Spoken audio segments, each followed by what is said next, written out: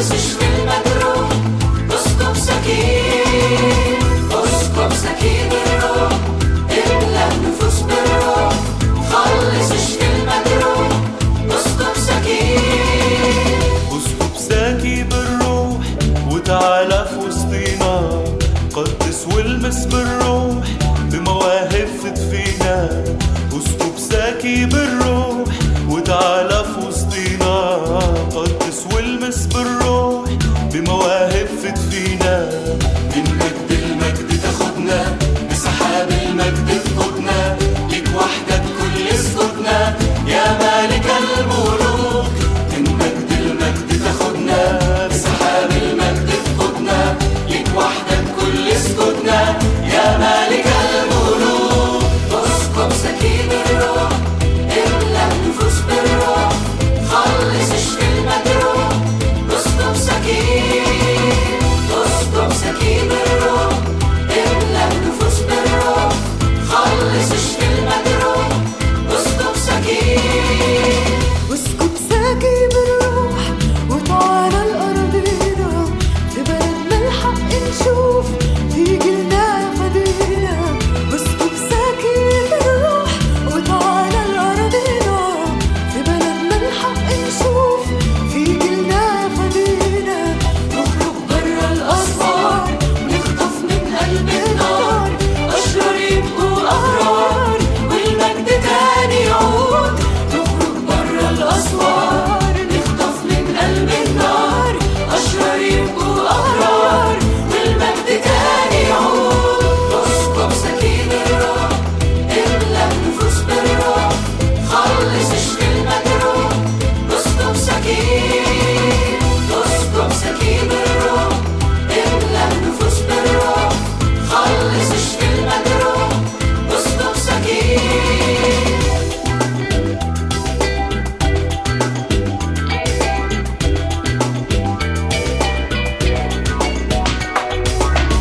اسكب ساكي بالروح يا صنع المعجزات، وفي كل مكان هنروح باسمك نصنع آيات. اسكب ساكي بالروح يا صنع المعجزات، وفي كل مكان هنروح باسمك نصنع آيات. أمراضنا شفيتها، اللعنة كسرتها، والشكوى طرحتها، أحزاننا حملتها. أمراضنا شفيتها، اللعنة كسرتها، والشكوى طرحتها. اسكب سكين الروح، املأ النفوس بالروح، خلص اشفي المجروح، اسكب سكين، اسكب سكين الروح، املأ النفوس بالروح، خلص اشفي المجروح، اسكب سكين، اسكب سكين الروح، املأ النفوس بالروح، خلص اشفي المجروح، اسكب سكين، اسكب سكين الروح، املأ النفوس بالروح، خلص اشفي المجروح، اسكب سكين، اسكب سكين الروح. Hello listening friends. مرحبا بكم أيها الإخوة المستمعون. Welcome once again. نرحب بكم مرة أخرى. How delighted we are that you are tuned in to listen to this broadcast. يسعدنا أنكم عدتم مرة أخرى للإصغاء إلى هذا البرنامج. It is our desire that God is using these programs to bless you. رغبتنا هي أن الله يستخدم هذه الدراسات لمجده ولخيركم. It is also our prayer that you become a blessing to others through this broadcast. كما أننا نصلي أن تكون أنت بدورك بركة للآخرين عن طريق هذه الدراسة. And we have been looking at selective psalms. كنا نتأمل في بعض المزامير المختارة. And in this message and the next one we will complete our series from the Psalms. وفي هذه الرسالة وفي الرسالة القادمة سوف نستكمل دراساتنا في سفر المزامير. I want you to turn to Psalm 133.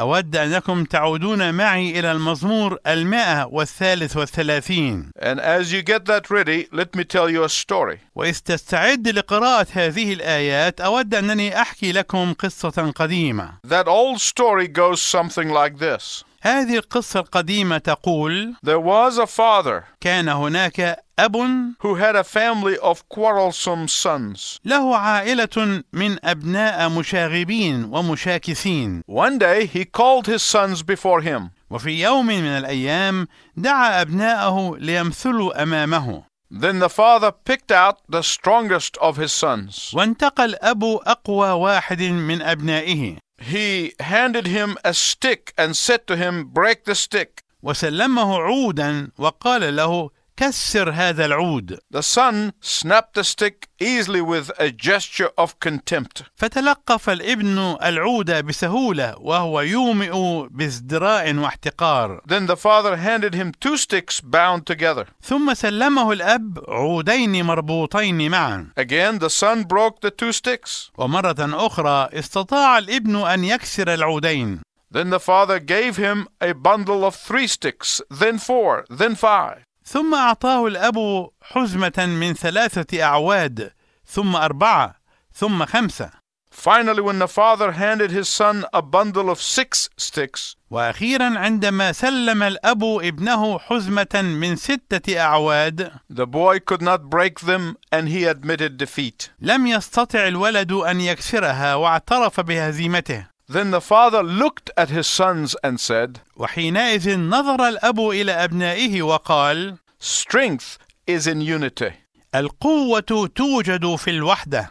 A house divided cannot stand. البيت المنقسم لا يستطيع أن يثبت. Anyone can destroy you one by one. أي واحد يمكنه أن يدمركم واحدا بعد الآخر. But stand together in unity. لكن أثبتوا معا في وحدة واحدة. Because united strength will frustrate your enemy. لأن قوة الاتحاد سوف تبطل قوة أعدائكم وتثبط عزمهم. Psalm 133 is all about the unity of the Spirit. المزمور 133 كله يتحدث عن وحدة الروح. It is the kind of unity that gives strength. إنها من نوع الوحدة التي تعطي القوة. It is the kind of unity that brings blessings. هي الوحدة التي تجلب البركات. It is the kind of unity that sends the enemy fleeing. هي الوحدة التي تطرد العدو وتجعله يهرب بعيدا. It is the kind of unity that produces peace. هي الوحدة التي تنتج السلام. It is the kind of unity that makes the world take notice. هي الوحدة التي تجعل العالم يلاحظ وينتبه. Now if you have turned to your Bible, Psalm 133, we begin to read with verse 1.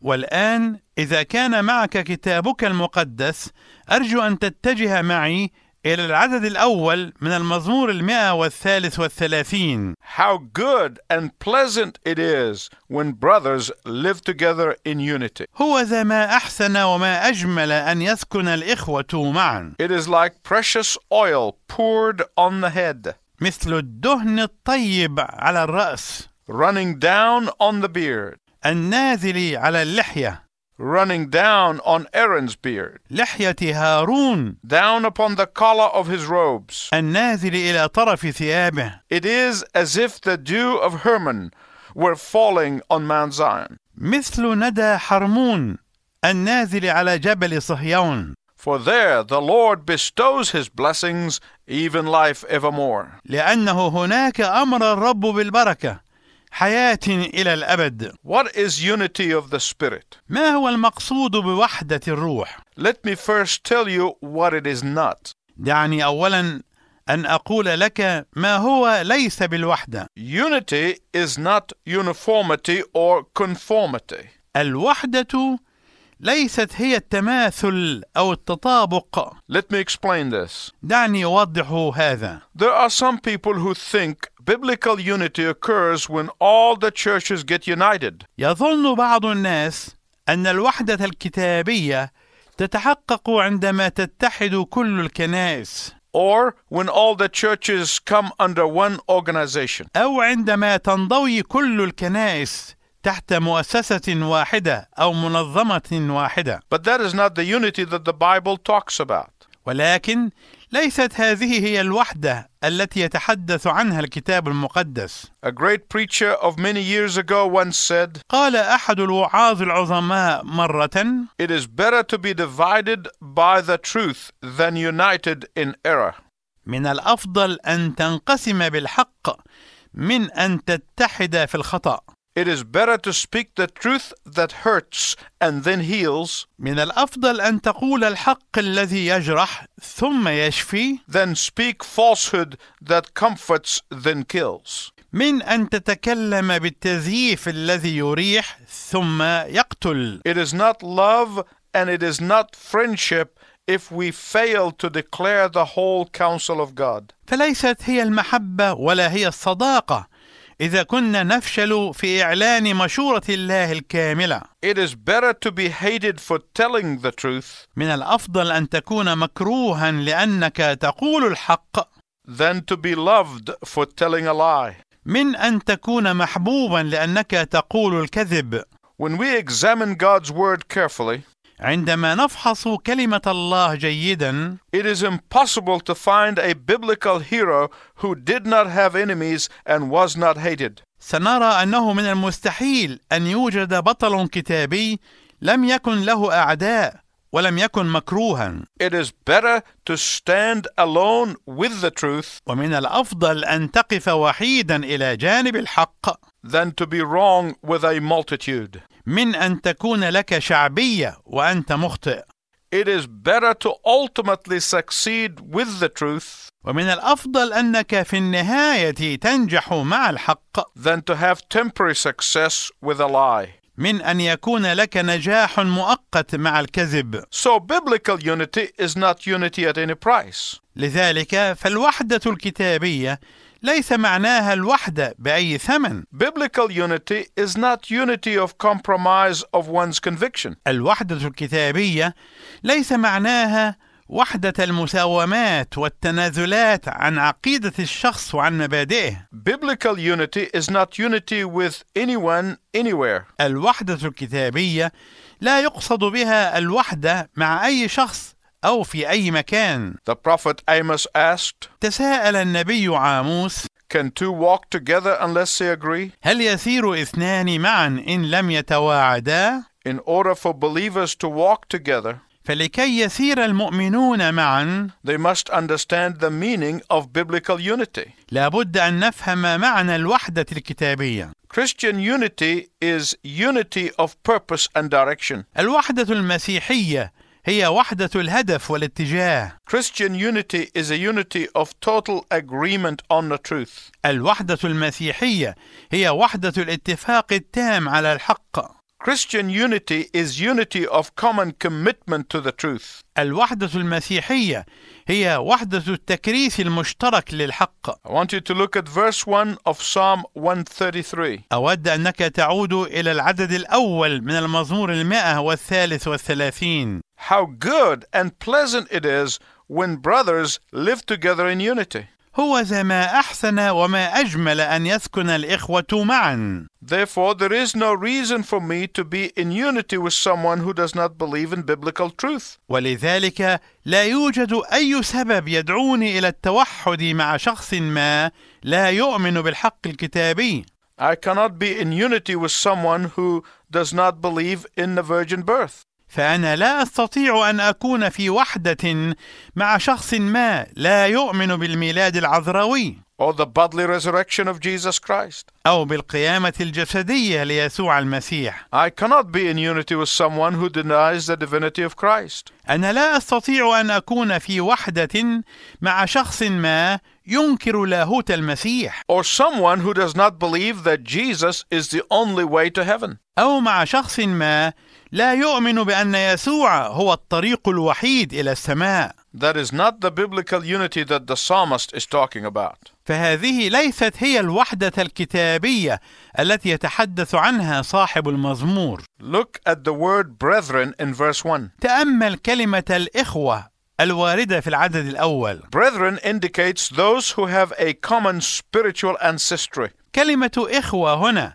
تشير إلى أولئك الذين يشتركون معا في سلسلة نسب مشتركة. Brethren means that they are of the same mindset. كلمة إخوة هنا تعني أولئك الذين لهم نفس التركيبة الفكرية. Brethren are those who hold the same convictions. كلمة إخوة تعني أولئك الذين لديهم نفس المعتقدات. As a young man, I used to watch women knitting wool. عندما كنت شابا اعتدت أن أشاهد السيدات وهن تعقدن الصوف. I often heard them say something that stuck in my mind. كثيرا ما كنت أسمعهن يقولن شيئا ما كان يشد انتباهي. They used to say that you should never knit wool and cotton together. اعتدن أن يقولن إنك لا ينبغي أن تعقد الصوف والقطن معا Because it ruins the garment. لأن هذا يتلف الثوب. You can only knit together things that are of the same nature. أنت تستطيع أن تعقد معا الأشياء التي لها نفس الطبيعة فقط. Husbands and wives are to be joined in unity. فالأزواج والزوجات ينبغي أن يرتبطوا معا في وحدة. Members of the one body are to be united. أعضاء الجسد الواحد ينبغي أن يكونوا معا في وحدة. True believers in Christ who are brothers and sisters of Jesus must be united. المؤمنون الحقيقيون بالمسيح الذين هم إخوة يسوع وأخواته ينبغي أن يكونوا متحدين معا. There are two things that the psalmist tells us about this biblical unity. هناك شيئان يقولهما صاحب المزمور لنا عن الوحدة الكتابية. First, أولا it is beautiful. إنها جميلة. Second, ثانيا it is blessed. إنها مباركة. Unity of the Spirit is always beautiful. الوحدة في الروح دائما جميلة. But the one thing that Satan hates to see ولكن الشيء الواحد الذي يكره الشيطان أن يراه is a Christian home operating in unity. هو البيت المسيحي الذي يعمل في وحدة. The one thing Satan dreads to see الشيء الواحد الذي يفزع الشيطان عندما يراه is a husband and a wife praying in unity. هو أن يصلي الزوج والزوجة معا في وحدة. And the one thing that Satan will try hardest to destroy is a church united in purpose and goal. والشيء الواحد الذي يبذل الشيطان كل ما في وسعه لكي يدمره هو الكنيسة المتحدة في القصد والهدف. Why is that? لماذا ذلك؟ Because Satan hates whatever looks beautiful to God. لأن الشيطان يكره كل ما قد يبدو جميلا ومبهجا لله. Someone called the unity of the Spirit a rare and exotic plant. سمى أحدهم وحدة الروح نباتا نادرا وغريبا جدا. But unity should be common in the Christian home. ولكن الوحدة ينبغي أن تكون سائدة في البيت المسيحي. Unity should be common in the Christian church. الوحدة ينبغي أن تكون سائدة في الكنيسة المسيحية. When God created Adam and Eve, عندما خلق الله آدم وحواء He not only designed them to be in unity with each other, لم يخطط لهما فقط أن يكون كل منهما في وحدة مع الآخر، He also designed them to be in unity with Him. بل إنه خطط لهما أيضا أن يكونا في وحدة معه. But when Satan and sin came into their lives, their unity disintegrated. ولكن عندما دخل الشيطان والخطية إلى حياتهما فإن وحدتهما فسخت وتحطمت. God said that it was not good for Adam to be alone. قال الله إنه لم يكن جيدا أن يكون آدم وحده، So He gave him Eve. فأعطاه حواء، Not so that they could fight with each other, ليس لكي يحارب كل منهما الآخر،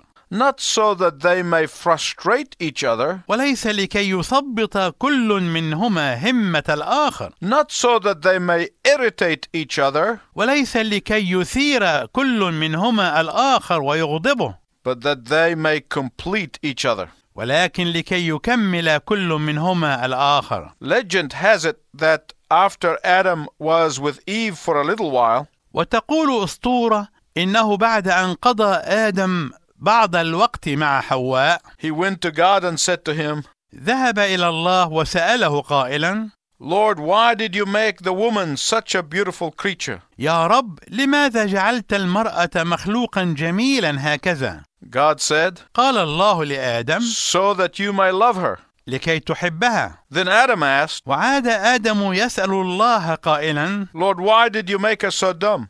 ويا رب، لماذا جعلتها بطيئة الفهم هكذا؟ God answered, أجاب الله قائلا: so that she can love you. لكي تتمكن من محبتك أنت. Now remember, this was just a legend. تذكر أن هذه كانت مجرد أسطورة. Humanity's first sin الخطية الأولى للبشرية resulted in separation from God. نتج عنها الانفصال عن الله. Humanity's second sin, الخطية الثانية للبشرية when Cain killed Abel, عندما قتل قايين أخاه هابيل، resulted in a separation from each other. نتج عنها انفصال كل منهما عن الآخر. And that is why only God the Holy Spirit can truly unite people together. وهذا هو السبب في أن الله الروح القدس وحده هو الذي يستطيع أن يوحد الناس معا. No person can organize the unity of the Spirit. لا يستطيع شخص ما أن ينظم وحدة الروح. Organizations and institutional churches cannot create unity. المنظمات والمؤسسات الكنسية لا تستطيع أن تخلق الوحدة. Only God unite people together. الله وحده هو الذي يستطيع أن يوحد الناس معا. And that can only happen when they come under God's authority.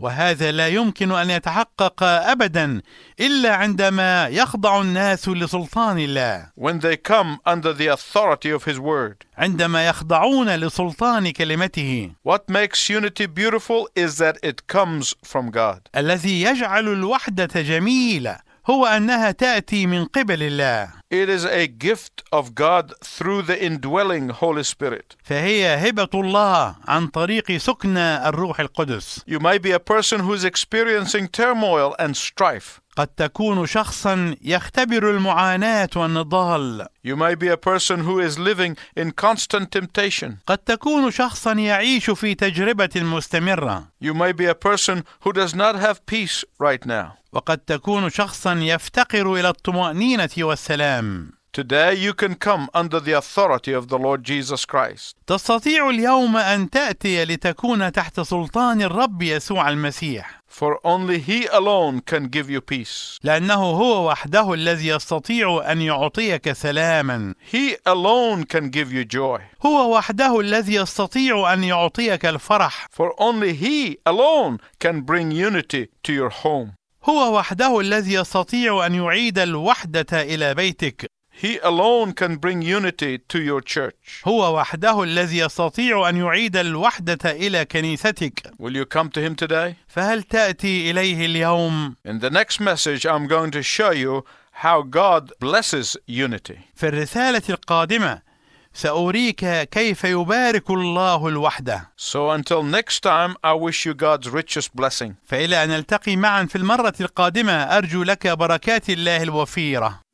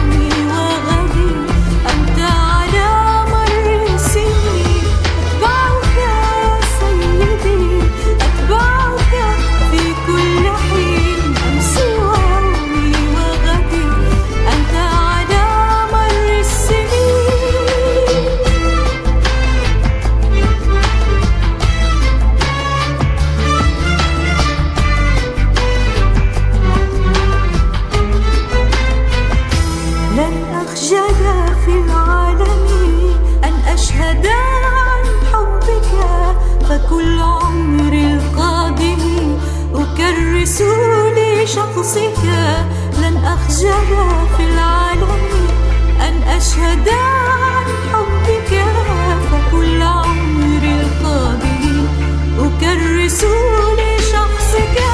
قويني يا رب الحبيب عدوا لأني بروحك، وبافتخار في الصليب سأكرز باسمك.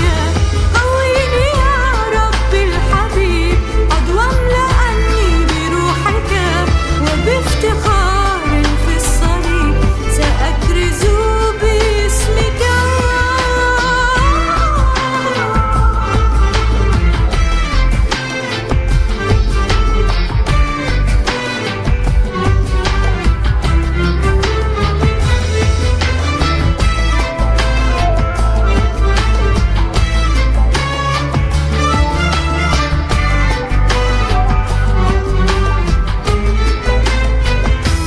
لا لن أعود للوراء، لن أضعف ولا لن أفوق، ما دام في قلبي رجاء